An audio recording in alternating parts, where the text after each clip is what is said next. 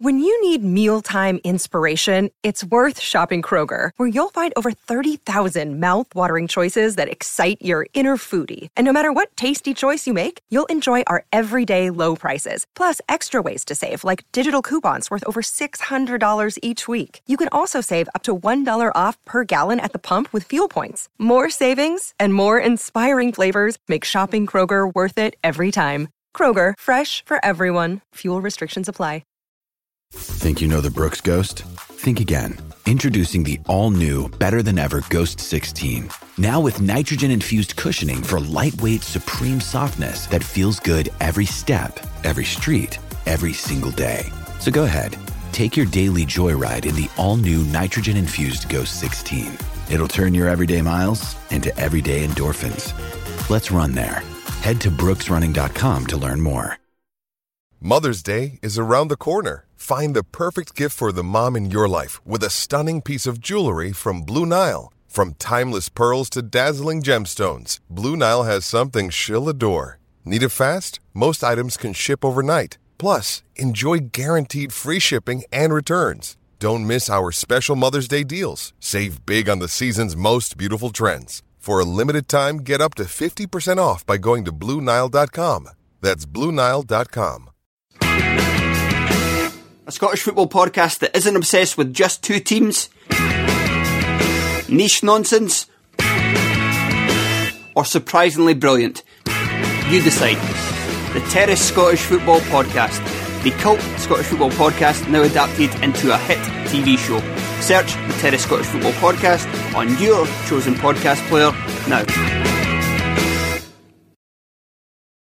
Can you do me a couple of ones in a change, please? Fag machine takes once, don't it? Yeah.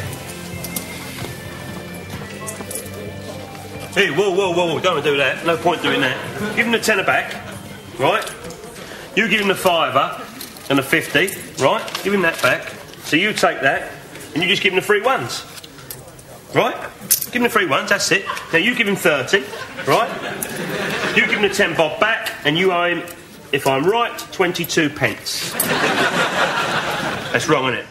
Back by popular demand, Simon Day and Friends Lockdown Show 2, Saturday, July the 4th, 8:30pm. Go to biletto.co.uk, search Simon Day and Friends. Tickets, only £5. Show will be shown on Facebook. Hello, and welcome to the Newcastle Natter. My name is Fergus Craig, and I'm joined by the medium of video conferencing, Paul Doolan. Hello. And Dave Watson. Hi. Hi, Dave. How are you doing? I'm not bad. You sound like the most depressed man in the world. I'm not depressed. I'm in a good mood. I'm just exhausted because for the last 4 days, I've been looking after my son pretty much full time, and I don't know how people do it. He's had 3 just settling in days at nursery, but it's only an hour for the first one, an hour for the second one, and then 2 hours for the third. And even in those times, I'm still busy doing shit around the house. Honestly, haven't had a night off or a day off in months. This right here is my time off. So you guys better bring your A game because I need it. You should go to the GP like a 1950s housewife and get some prescription speed. Mother's Little Helpers. Little Helper. Just do that. Paul, you all right? Yeah, I'm not considering speed. Other than that, fine. Good. I've been incredibly farty the last 2 days. Really? Yeah. A lot of cruciferous vegetables? Well, a curry, some ribs. it's all adding up now. Go veg. And then this evening, rather unwisely, knowing that I had this problem for 48 hours, cooked a bean stew. I don't think you need Columbo to solve this mystery. So, football is back. It's already actually happening in the UK. There were 2 games last night as part of Project Restart, which sounds like an apprentice task. Did you watch the football last night, Paul? I did, yeah. I watched both games. I was really excited to have football back until about 10 minutes into the Sheffield United game, and then remembered, it's quite boring a lot of the time, isn't it? It was pretty. I thought last night was a particularly boring evening of football. I didn't watch the first game, and I did watch the second game, but I gave up after with about half an hour to go. Just because it's a bit. Go on. It was pretty. I mean, David Luiz's mad 20 minutes or whatever was. To be fair, I was wondering if that game was, if I'd watched that under normal circumstances, it probably would have been quite an enjoyable game. But I have found the lack of atmosphere, unsurprisingly, affected my enjoyment of the game enormously. Dave, did you manage to watch it? Yeah, I watched both of them, and the first one was awful. And I have to say, the goal line technology failed. It's apparently like 1 in 10,000 chance that it failed, but it did. The thing that pissed me off is that VAR wasn't used, because VAR would have cleared it up like that. And even if VAR hadn't flagged it up to the ref, if for something like this, the ref should have gone back to his, gone to the sidelines and had a look. And then the other game, David Luiz, holy shit, what a bad game he had. It's incredible, isn't it? It's David Luiz is like I don't know, it's like a high concept film that you would pitch. It's like, what if there was a footballer who was incredibly talented and played at the top level, but was also incredibly shit at the same time? I mean, we were after him, 2 seasons ago? Rafa really wanted to take him to Newcastle. Well, he's obviously got a lot going for him. He's like, it's like one of those players who becomes a joke to fans, but continues to have a very top career because a number of managers see a lot of good in them. The thing it's no surprise that he has gone for massive fees on a number of occasions. It's not like one club made a mistake once. No, he has wasn't he the captain of Brazil? And I mean, when they lost like 7-1 in the semi-finals. Yeah. But the thing that gets me about him is that his normal game in the Premier League, he's fine. He's actually pretty good. But when he makes a mistake, he it's a catastrophic mistake. It's like something off Looney Tunes. It's Wile E. Coyote kind of shit. He's not helped by his haircut, is he? He's not helped by that. The fact that he literally looks like a clown. Yeah, Guendouzi's got exactly the same haircut in the same team, and he's not running around like he's on fire. Sure, I'm saying... I'm not sure the hair can be totally blamed. Not blamed for the whole thing. What I'm saying is there are possibly players who make as many mistakes who don't have that... I don't know. Who knows? But we're not here to talk about other football teams. We're here to talk about our football team, the greatest football team the world has ever seen, who are, remind me... Come on, boys. Two. It's Newcastle United, the black and white Magpies. Thanks, Paul. So I think we should get it out of the way early on, because there has been something to talk about for the entirety of lockdown about Newcastle United, and that is the impending supposed takeover, which has managed to last as a story for the whole of lockdown and seems set to continue. I'm going to ask Dave to give us an update on what's going on with it, but I'm just going to add a caveat that I am now completely detached from this story. I feel like I've been through this so many times before with takeovers, but this has gone on for so long So feel free to skip forward a few seconds, and we'll tell you when it actually does happen. But Dave, what's going on with the takeover? Same as it was about a week ago, and I know that the World Trade Organization has released a report that says that Kingdom of Saudi Arabia have not taken enough action against the piracy of beIN, and they haven't done enough. Basically, they haven't been accused of sanctioning it, but they haven't done enough to stop it.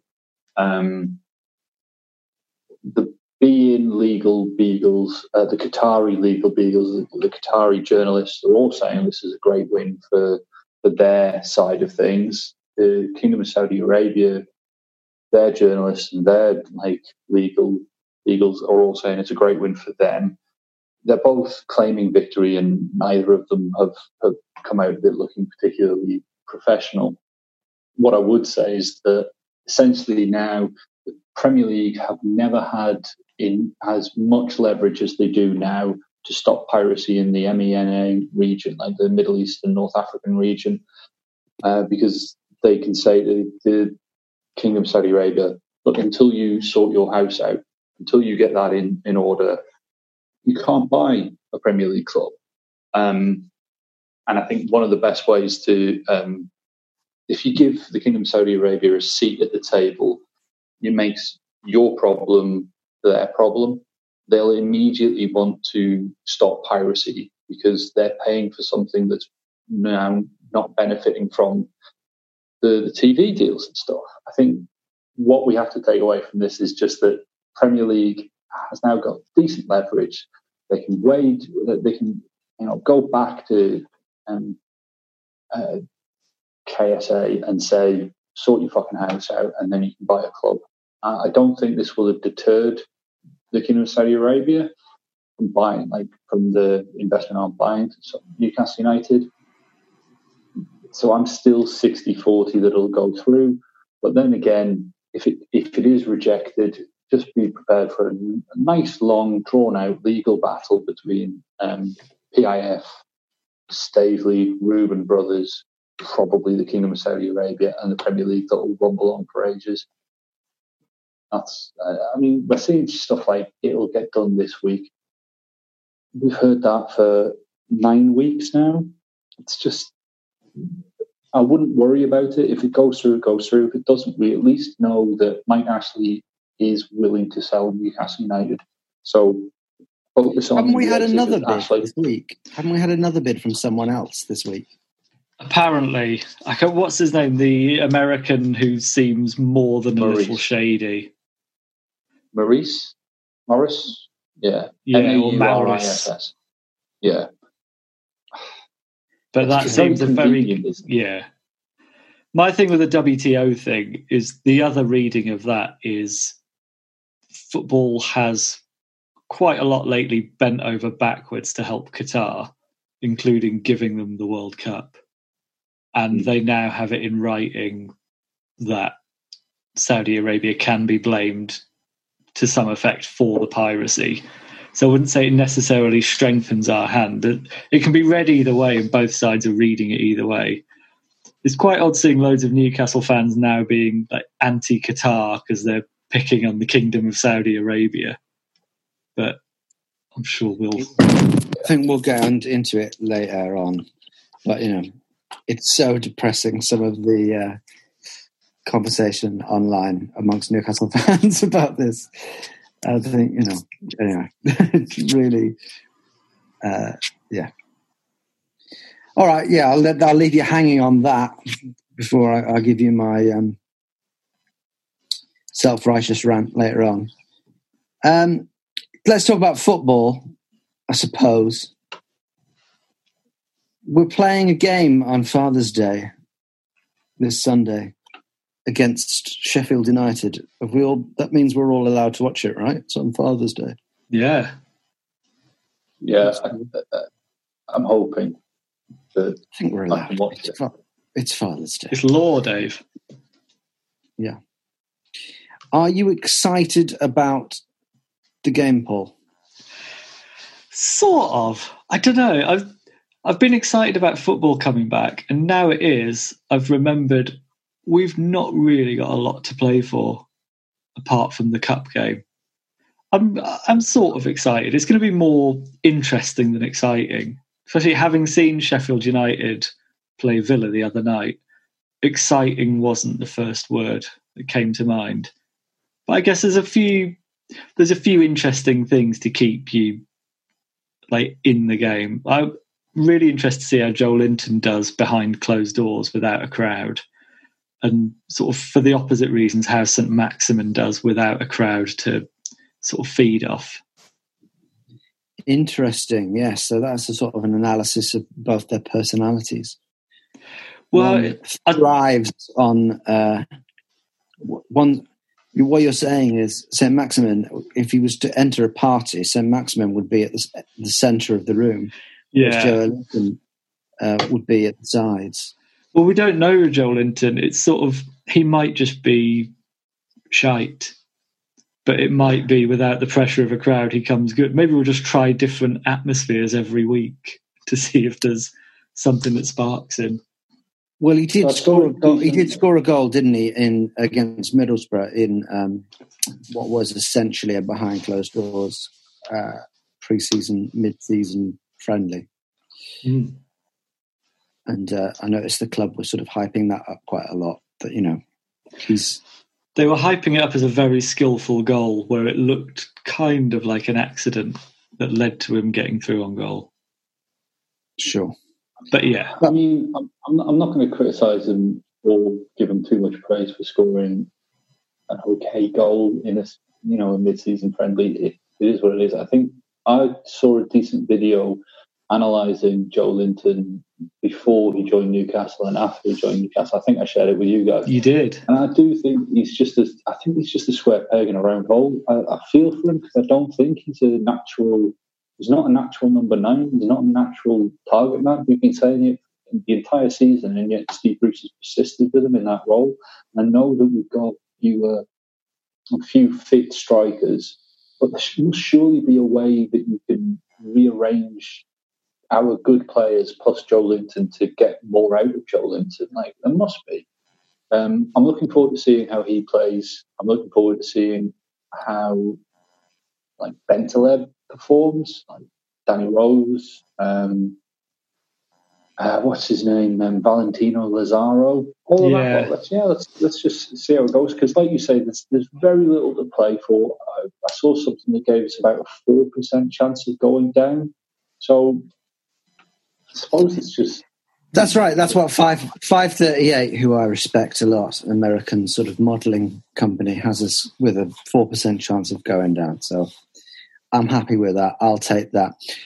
Some of those players you mentioned there, we do have quite a few players who, even before lockdown, hadn't played a lot of football and were not match fit. People like Bentaleb and Danny Rose. So it would be interesting. I feel like every other player's come down to that level of match fitness now. Yeah, so probably suits them. Yeah, maybe that's right. I think the other thing as well, we sort of forget, before the break, we did change formation and we're at least creating a few more chances. So I don't know if it'll be the same kind of dirge as it was first half of the season. And the other big positive as well is Martin Dubravka being back, because the rest of the season we'd have missed him for a lot of it otherwise. And he's probably by far our most important player this season. Probably is. As is often the way with Newcastle United goalkeepers. But yeah, I think there's a decent argument to be made that we have never owed so much to our goalkeeper as we have this season. Martin Dubravka has made more saves than any other keeper in the Premier League. He makes more saves on average per game than any other keeper in the Premier League. He's played every minute until he got injured, but it looks like he'll continue to play, every minute as long as he doesn't get injured. I think this season he's kept us up. I'm sure I saw online the other day as well. He's made either the most passes or had the most touches of all our players this season. I think I may have seen that fact. I don't think that's that unusual, or is it? I'm sure it is for a goalkeeper. Probably is. But yeah, I think I'm persuaded that yes, maybe he has unusually been our most vital player compared with other seasons for goalkeepers. That's not a bad argument to say he is the player who's kept us up. Should we have a break? And then after the break, we will go to social media. We've got some questions and comments from Twitter. And I have prepared a quiz, possibly the last quiz for a long time. It's not a full 10 questions because I didn't get around to it and I'm running out of ideas. But I do have a quiz and I'm thoroughly enjoying it. So please come back after the break. Bye.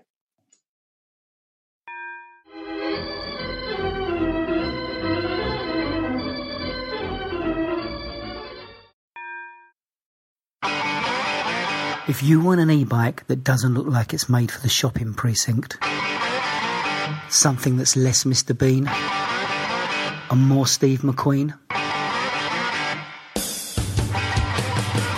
check out the range of bikes from London-based Cooler King.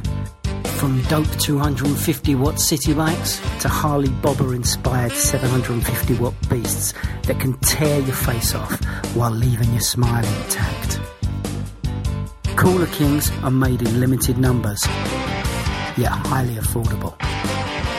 Check them out now on the web at cooler.bike or find them on Instagram with hashtag CoolerKingBike. Cooler.bike. E-bikes that are cool AF.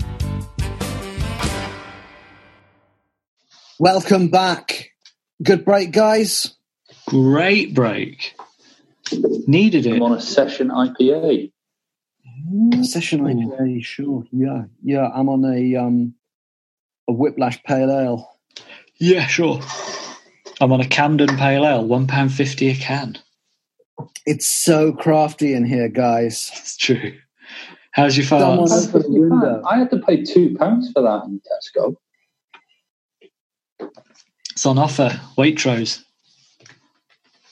This is definitely the most southern hipster middle class Newcastle United podcast, isn't it? Waitrose, just got to mention we're all drinking craft beer. Sorry, what was that, Dave? You two don't have a beard. It's not hipster. Well, there's different levels of hipster, aren't there? You're providing the beard. I'm providing the accent. I don't think we're hipsters. I think we're just borderline alcoholics. There's a very clear difference. Yeah, that is what it is. So, speaking of borderline alcoholics, let's go to our listenership on social media. I've got some questions and comments. The first one is from The Football Man on Twitter, who says, looking forward to all the great saves Dubravka is going to make as we lose 6-0 in the FA Cup quarter-final. Not a bad prediction. Man City did look... I was wondering whether after the big long break, is all form going to be out of the window now, and are we going to see lots of crazy results? That could obviously still happen. But last night, what we saw was Man City dominating a game, completely outclassing a shambolic Arsenal defence. I saw it stat on Twitter that the last time Arsenal beat a top 6 side, Erling Haaland was 14. God. So that would suggest that things are pretty much as they were. Man City did look pretty incredible. Yeah, it feels like that cup game is going to be harder now. I mean, the 5 substitutions thing, that's going to favour Man City, clearly. Our main sort of benefit to being at home was the home crowd, which that advantage has gone. I did see someone saying like counter-attacking teams might have a bit more luck in this current incarnation. I can't exactly remember why, But that gives me a little bit of hope. We have drawn with them this season. But yeah, I was tuning in last night hoping they would just be going through the motions, and they looked a little bit deadly. I was hoping, I know it's bad, but I was hoping for them to pick up little soft tissue injuries, but Arsenal seem to be the ones doing that. And you would have thought that one of the things that we'd have in our favour, if it were normal times in an FA Cup quarter-final, would be the enthusiasm of our fans. How much more the game would mean to them than it would to the Man City fans would create. Yeah, I think the original schedule as well, the game was going to come the week before Man City's Champions League game, which would have been a huge benefit to us. I think it was going to come either just after the Liverpool game as well, so there might have been a hangover from that. I know they're not actually, there's Liverpool are going to win the title, but there's still pride at stake. And if Man City could have been the only ones to inflict the defeat on Liverpool in the league season, then the thing is that they've got at least 2 top 3 sides in their squad. So any rotation or whatever doesn't really. You don't think, oh, good, they've rested their striker and they've started with Aguero. It's not going to give you a huge amount of comfort. No, but well, we'll see. It's fair to say that whatever the circumstances, we all knew that it were the underdog in that tie. Yeah. Paul M says, looking forward to seeing the awkward non-contact goal celebrations. What would you do if you scored at St James's?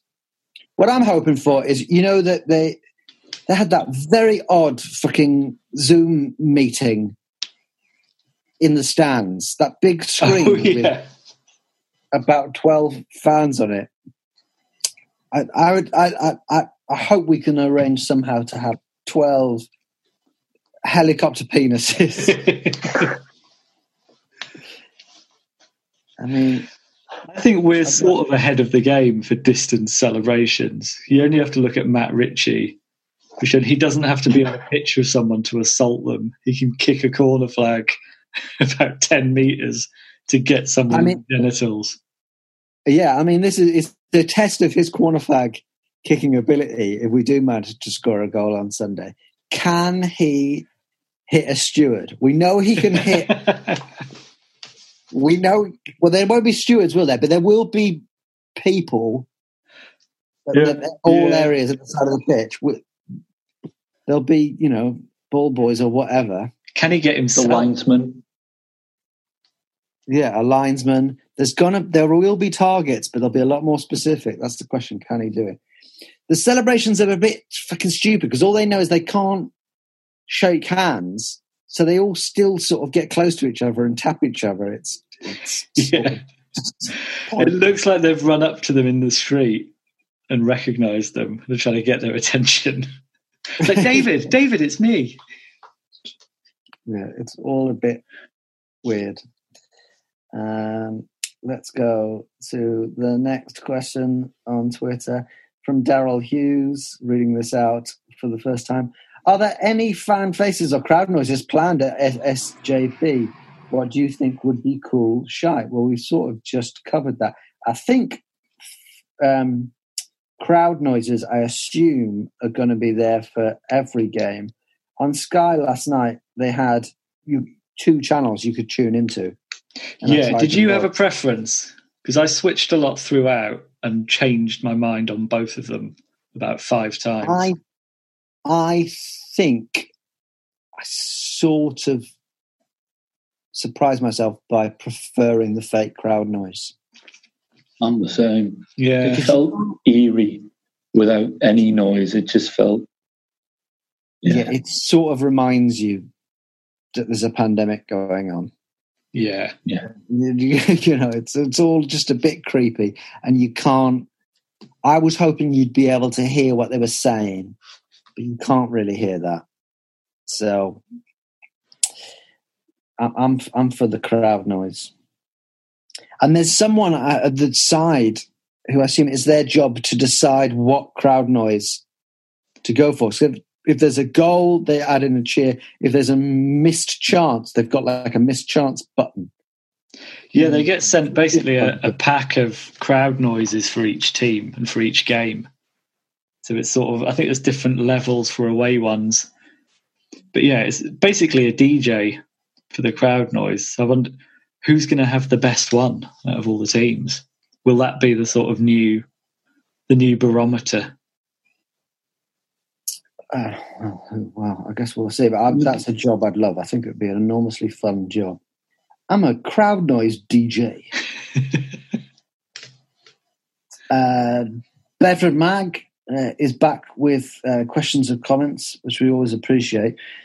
So, with the takeover being compared to Hitler getting the trains run on time, it wasn't him. How much of a dick is Miguel Delaney? And then I'll go on to the next part of his tweet in a minute. For anyone who's not been following it, I haven't really been following it. I saw this tweet from Bedford Mag just before we started the pod, so did a bit of research online. I know that Miguel Delaney has become a villain in some Newcastle fans' eyes online. I don't really understand why. I've not read a lot of his stuff. Paul?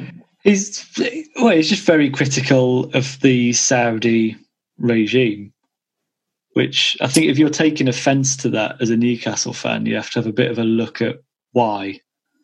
I think there's a lot of people on our side already getting into bed with and defending the Saudis when we don't need to.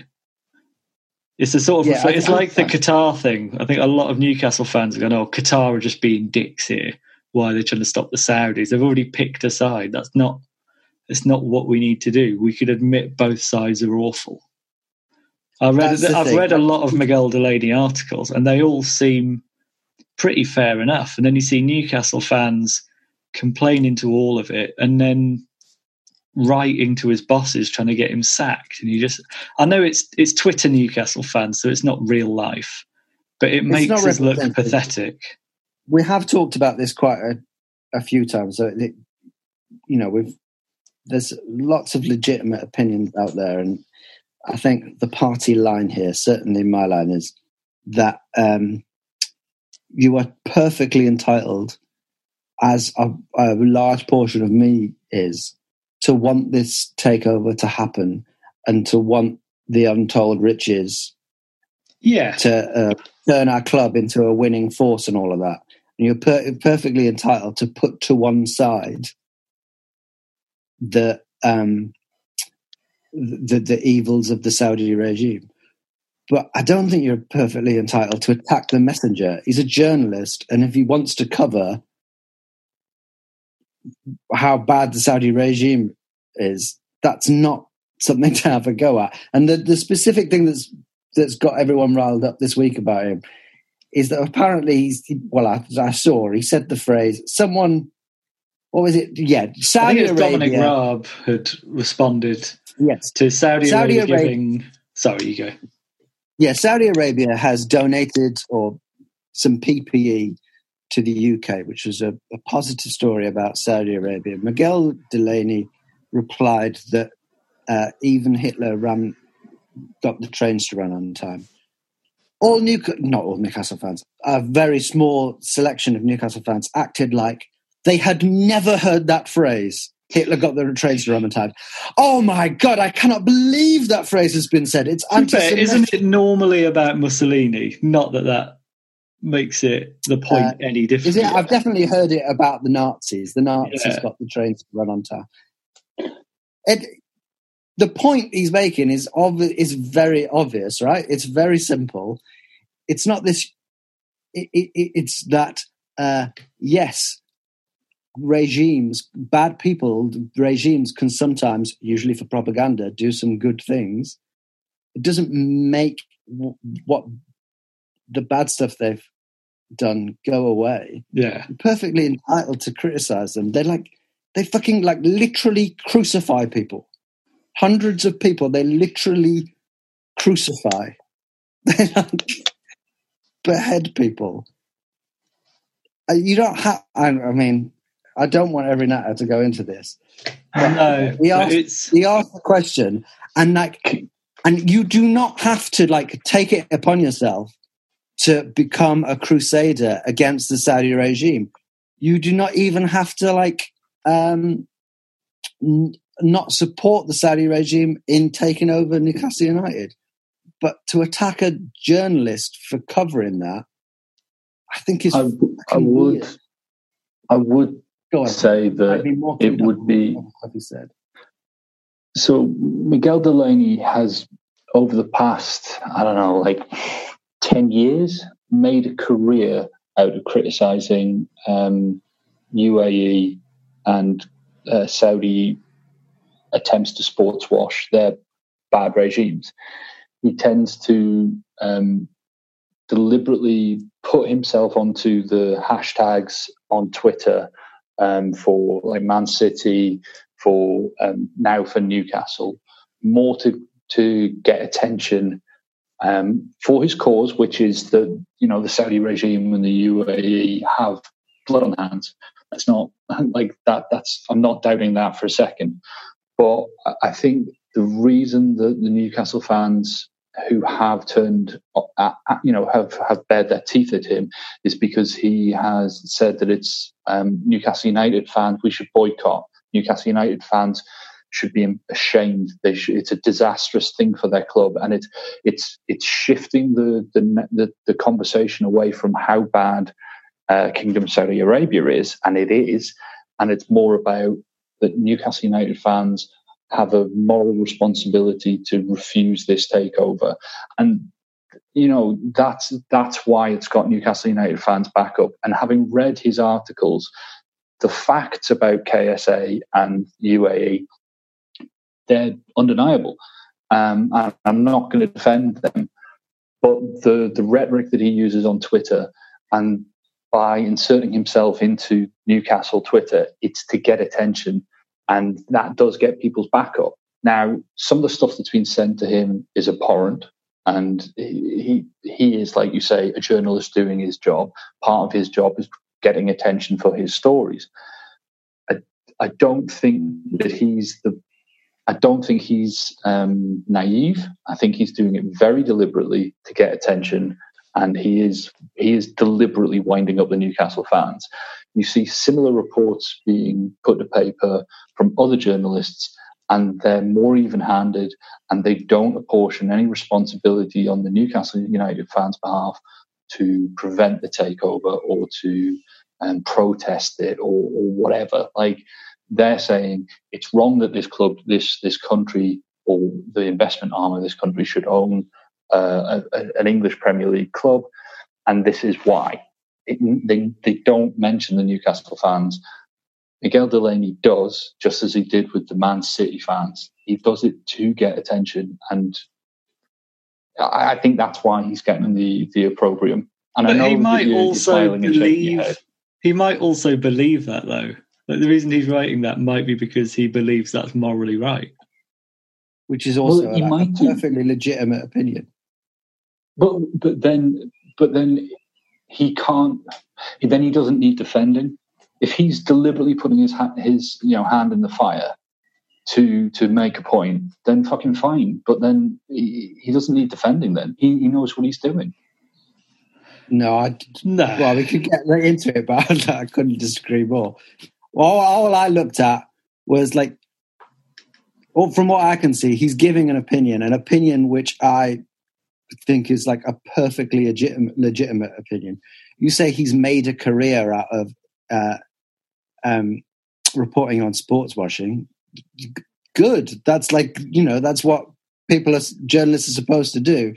And all I've seen from my brief research online about this fucking Hitler got the trains to run on time thing is really embarrassing behaviour from Newcastle fans. But then that is a microcosm. He spends a great deal of time deliberately winding people up. And fair fox, if that's his job, then fine. But then you put him in the same bracket as anybody who does things to get attention, even if their cause is relevant, that he's doing it to get attention. He can't then complain that the attention that he's getting is anger, because he's demanding stuff of Newcastle fans that I don't think is reasonable.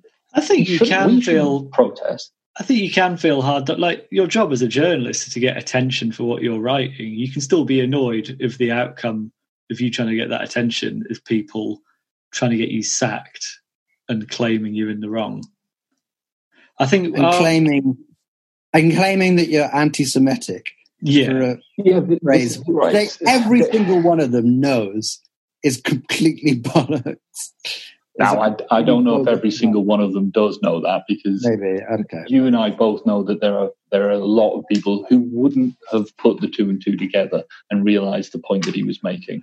I just think that he's not innocent in this. He is trying to. Fair enough. Look, I'm perfectly willing to admit that you have read a lot more of his stuff, and I might have sway more.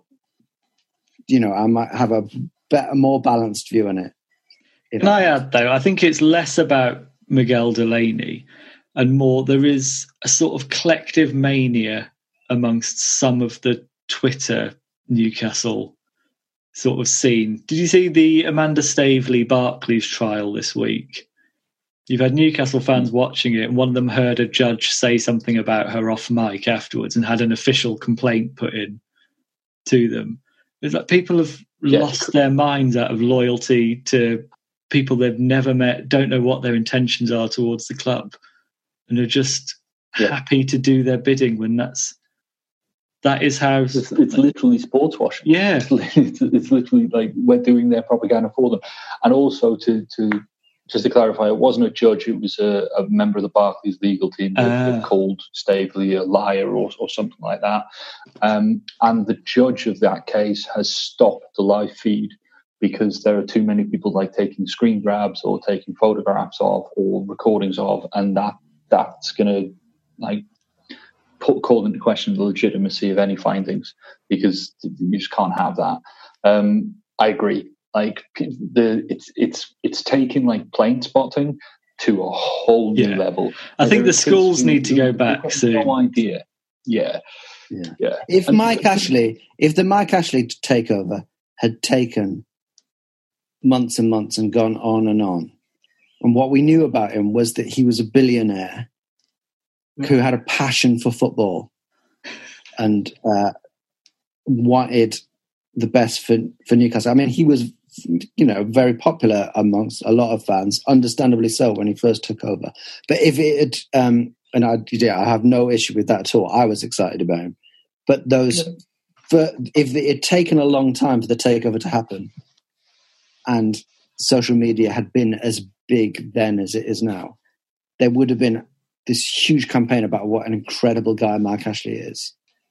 And how actually 0-hour contracts are really good. Yeah. You know what I mean? Yeah. He's given the workforce flexibility.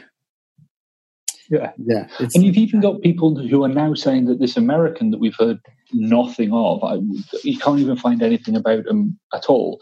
There are people who are not in favour of the Saudi Arabia takeover, saying, "Oh, this guy is the guy that should be owning our football club." They don't know a fucking thing about him, other than he apparently has millions in. Like, it's the sooner football can get back to being football and not this bullshit, the better. Yeah, sure, I completely agree. Okay, well, thanks for the question, Bedford Mag. It struck up a conversation, certainly. Did you say there were more questions on his message? Yeah, and I hope you don't mind my passion about it, Bedford Mag. It just struck a nerve. He also says the WTO are due to give a verdict in 30 minutes. That was 2 days ago. How confident are you the takeover is still on? If the sale fails, are we still NUFC fans? Well, I mean, we've sort of covered the takeover, and if the sale fails, I am certainly still a Newcastle United fan. I'm starting to waver away from whether I want it to happen. So I'm getting it to be like a win-win in the head. or a lose-lose.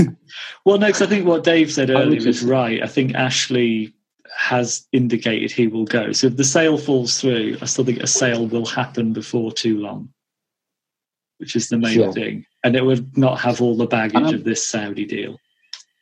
Well, maybe it'll always be, if we don't get the Saudi deal, then that will be always that like amazing thing that could have happened. So it will always be that. If that had only gone through. Like if only we'd signed Modric. We'd be into our 6th title in a row by now or whatever. Yeah. I'm still 60-40 it'll happen. Oh, wait. Yeah, sure. And I do hope that we can move on to a time when we record an Atta and I don't get into a self-righteous rant about Middle Eastern politics. So I apologise to everyone for that. But why can't we be taken over by a European nation? Why can't Spain want us? Yeah. Much better. Yeah, fucking none of these non-Europeans.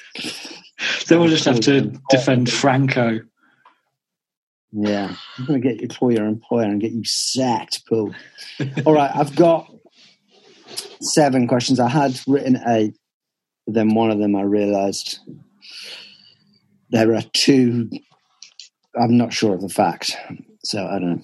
Okay, are you ready for the quiz, guys? As we'll ever be. I can't remember where it stands. Is it 3-2 to Dave? I think Dave's in the lead, yeah. Okay, well, this might be the last quiz ever, so here's your chance, Paul, to do the equivalent of ending a 5-day test with the draw. Okay. Question, I've tried to make it because it was considered too hard last time. So, I don't know, but I've tried to make it a little bit easier. I don't know if it is. Okay. We'll see. Question number 1. What does Nile Ranger have tattooed on the inside of his lip? Okay. For anyone who hasn't heard one of our quiz episodes, Dave and Paul are now writing down their answers. We're running an honour system here. We'll come back to the answers later. Question number 2. In our 1992-93 promotion season, did you have pubes? No. In our 1992-93 promotion season, which striker was our top scorer with 24 league goals but did not make the move up to the Premiership? Okay. Question number 3. What was the name of our famous tea lady who died in 2015? I will take first name also. Oh, yeah, I was going to say. Oh. Rest in peace. I got it wrong. Okay. Question 4. The Jawbreaker is a delicious sweet. But whose jaw did Andy Carroll break in a training ground bust-up? Okay, I was gonna look up the history of the Jawbreaker sweet and have like a long paragraph intro to that question. Didn't get round to it. Okay. Question number 5. Who is the only South African to play for Newcastle United in the Premier League era? Oh, God, what's his name?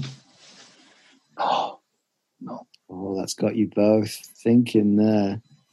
I think Paul knows who he's trying to think of. I think Dave's completely lost. The only South African to play for Newcastle in the Premier League era. Okay. Question number 6. Newcastle United were in the 1998 and 1999 FA Cup finals. Who partnered Shearer up front in both games? Okay. And Final question. Question number 7.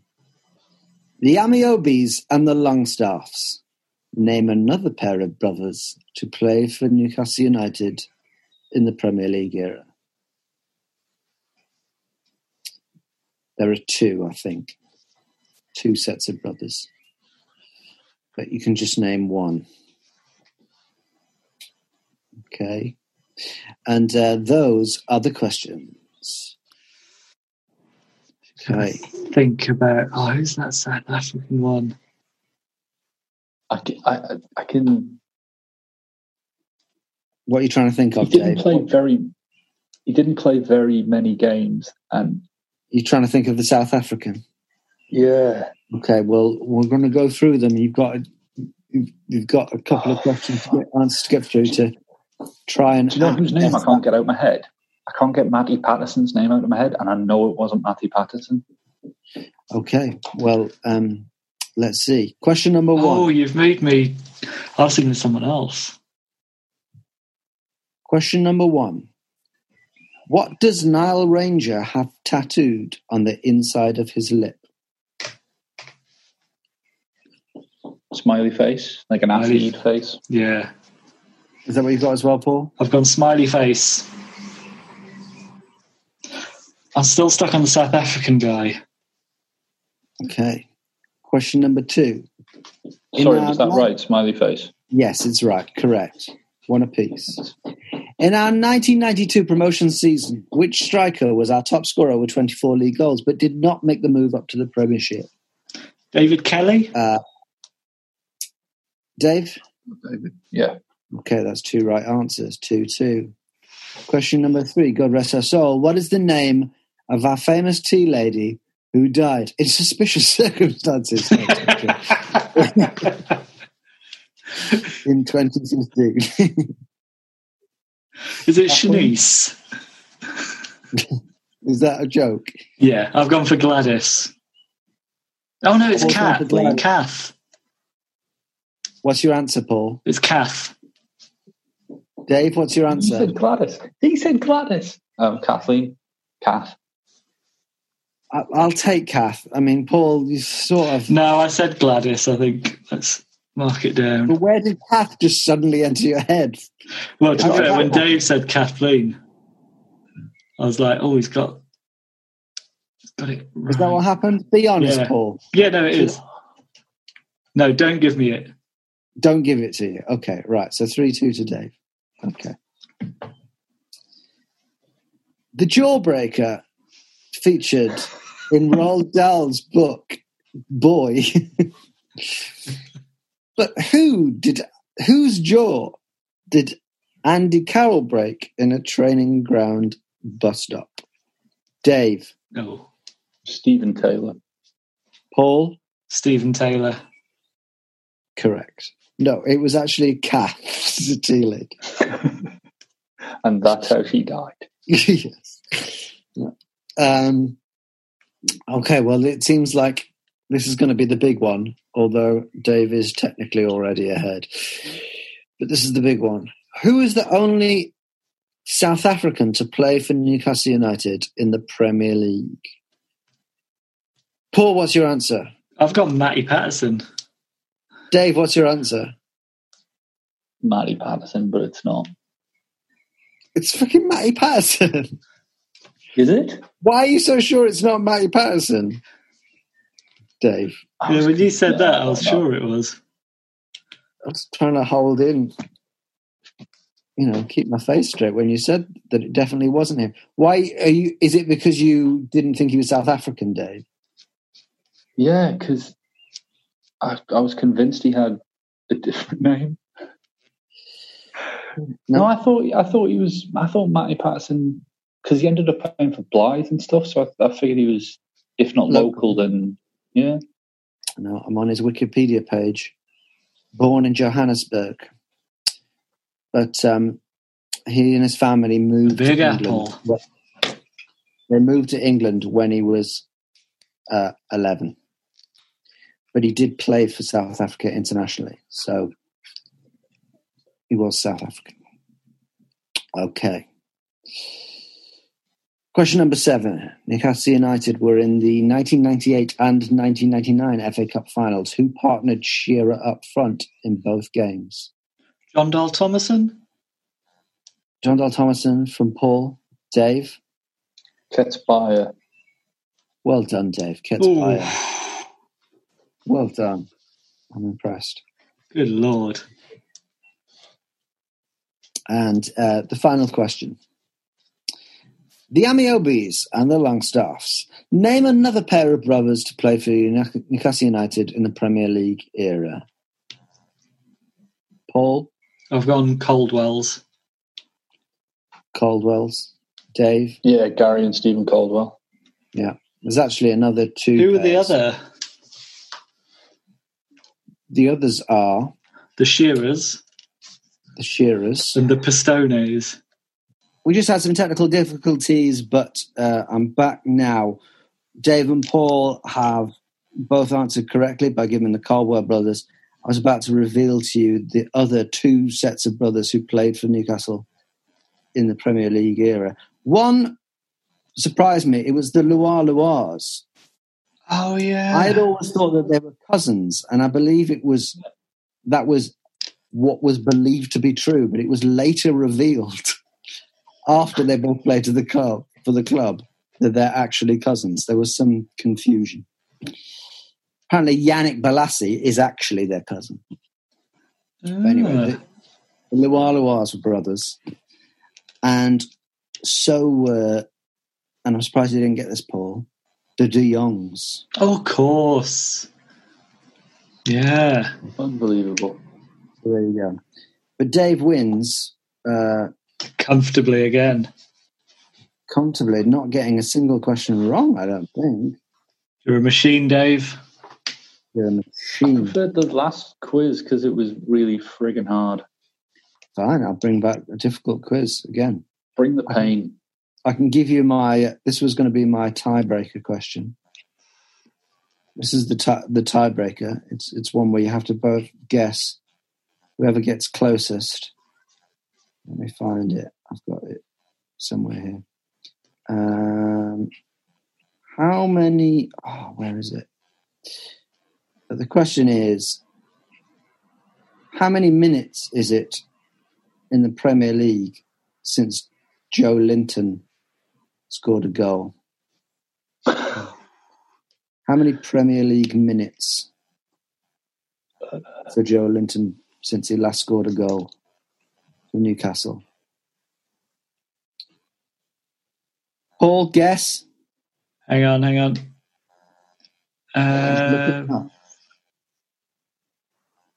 2,100. Dave? Yeah, oh, fuck yeah, I was going to go 2081.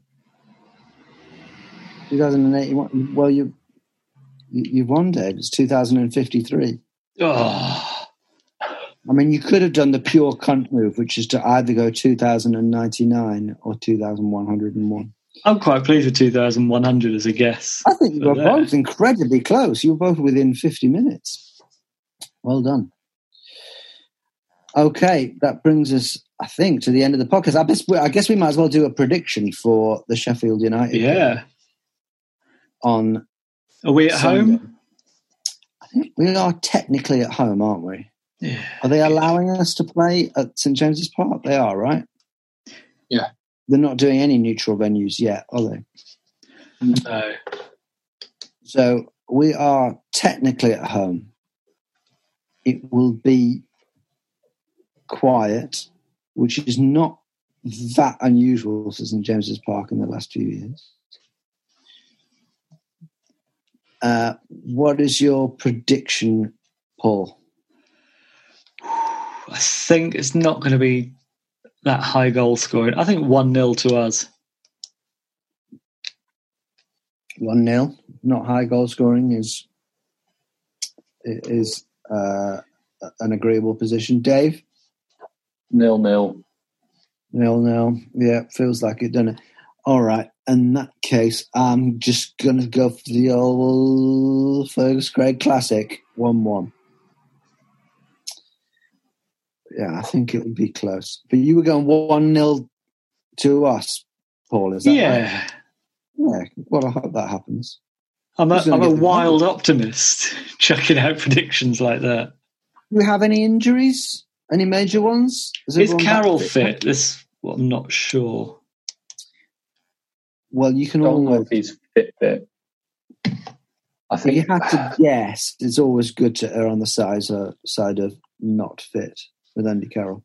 There is talk still of him getting another contract, which would be amazing. But it is a pay-as-you-play deal, right? So, but I think it'd be interesting. I hope we stick to that 4-2-3-1. I'd quite like to see the three behind the striker of St. Maximin, Almiron and Lazaro. I think that could be quite exciting. Yeah, I'd definitely like to see some Lazaro. He was pretty exciting. The little glimpse. So we'll be without Clark, Dummett, Longstaff. Which Is that Matty or Sean? Both. Sean Longstaff. But I think definitely no Paul Dummett, definitely no Matty Longstaff, possibly Sean and possibly Kieran Clark, but I'd expect them all to be out. But there's no mention of Andy Carroll, so fit. Maybe. For the benefit of the listeners there, Dave just did the air quotes for fit. So I guess we'll see. It's nice that St. Maximin will hopefully be playing. It'll be nice to see some more of Lazaro. Yes, Bentaleb still could, in theory, do well for us. Haven't seen much of Danny Rose. There are some things we still had a few players sort of bedding in from the January transfer window who could do some things for us. So the other thing as well, I was wondering, because almost back to or getting through rehab at the minute is Willems. If he managed to get back to fitness, would he be allowed to come back? Or did we terminate that deal? I think there's a good argument for him being one of our better players of the season. Definitely. There certainly is. You would have thought that Danny Rose joined us in the expectation to be. Yeah. I mean, he is traditionally a first choice Premier League. I can't tell if Danny Rose is looking muscular or fat on his return. Have you seen him? I think for a footballer, he's looking ever so slightly round. He was one of the. And he always had that kind of stocky build, though, didn't he? Never slight. He is one of and I don't have an issue with this, but he was one of the most publicly vocal players who wasn't in favour of the Premier League restarting. But as I understand it, he is going to be available. So I guess we'll see. But he's certainly not the Danny Rose of, I don't know, what was it, 4 or 5 years ago when he was at his best. He's not that. But, there's going to be some interesting things, I'm now persuading myself, about the rest of the season. And we are still in with a chance of winning something, which you can't often say in June. No, true. So, not bad. All right, well, it's been an absolute pleasure. And it's been an absolute pleasure to do the lockdown with you guys. I know that effectively the lockdown still exists in most of our world, although Primark is open. But in footballing terms, we are back. So we're going to keep going and actually have football to talk about. Hopefully a lot more football to analyse and a lot less moral ramblings about the Middle East. So thank you very much. Next time we talk, we might be one of the richest clubs in the world. So there is that as well. It's quite possible. It is quite possible. So in which case we will continue talking about all that stuff forever. But hopefully, there'll be lots of actual football to analyse. So thank you very much, Dave Watson. Thanks, Fergus. And thank you, Paul Doolan. Thank you. And thank you to you, the Newcastle Natter listener. Goodbye.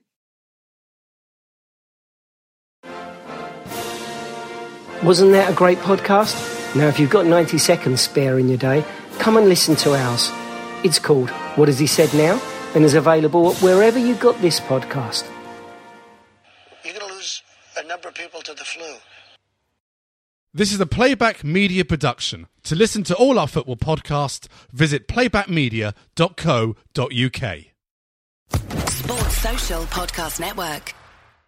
Hello, it is Ryan, and we could all use an extra bright spot in our day, couldn't we? Just to make up for things like sitting in traffic, doing the dishes, counting your steps, all the mundane stuff. That is why I'm such a big fan of Chumba Casino. Chumba Casino has all your favorite social casino-style games that you can play for free anytime, anywhere with daily bonuses. That should brighten your day a little.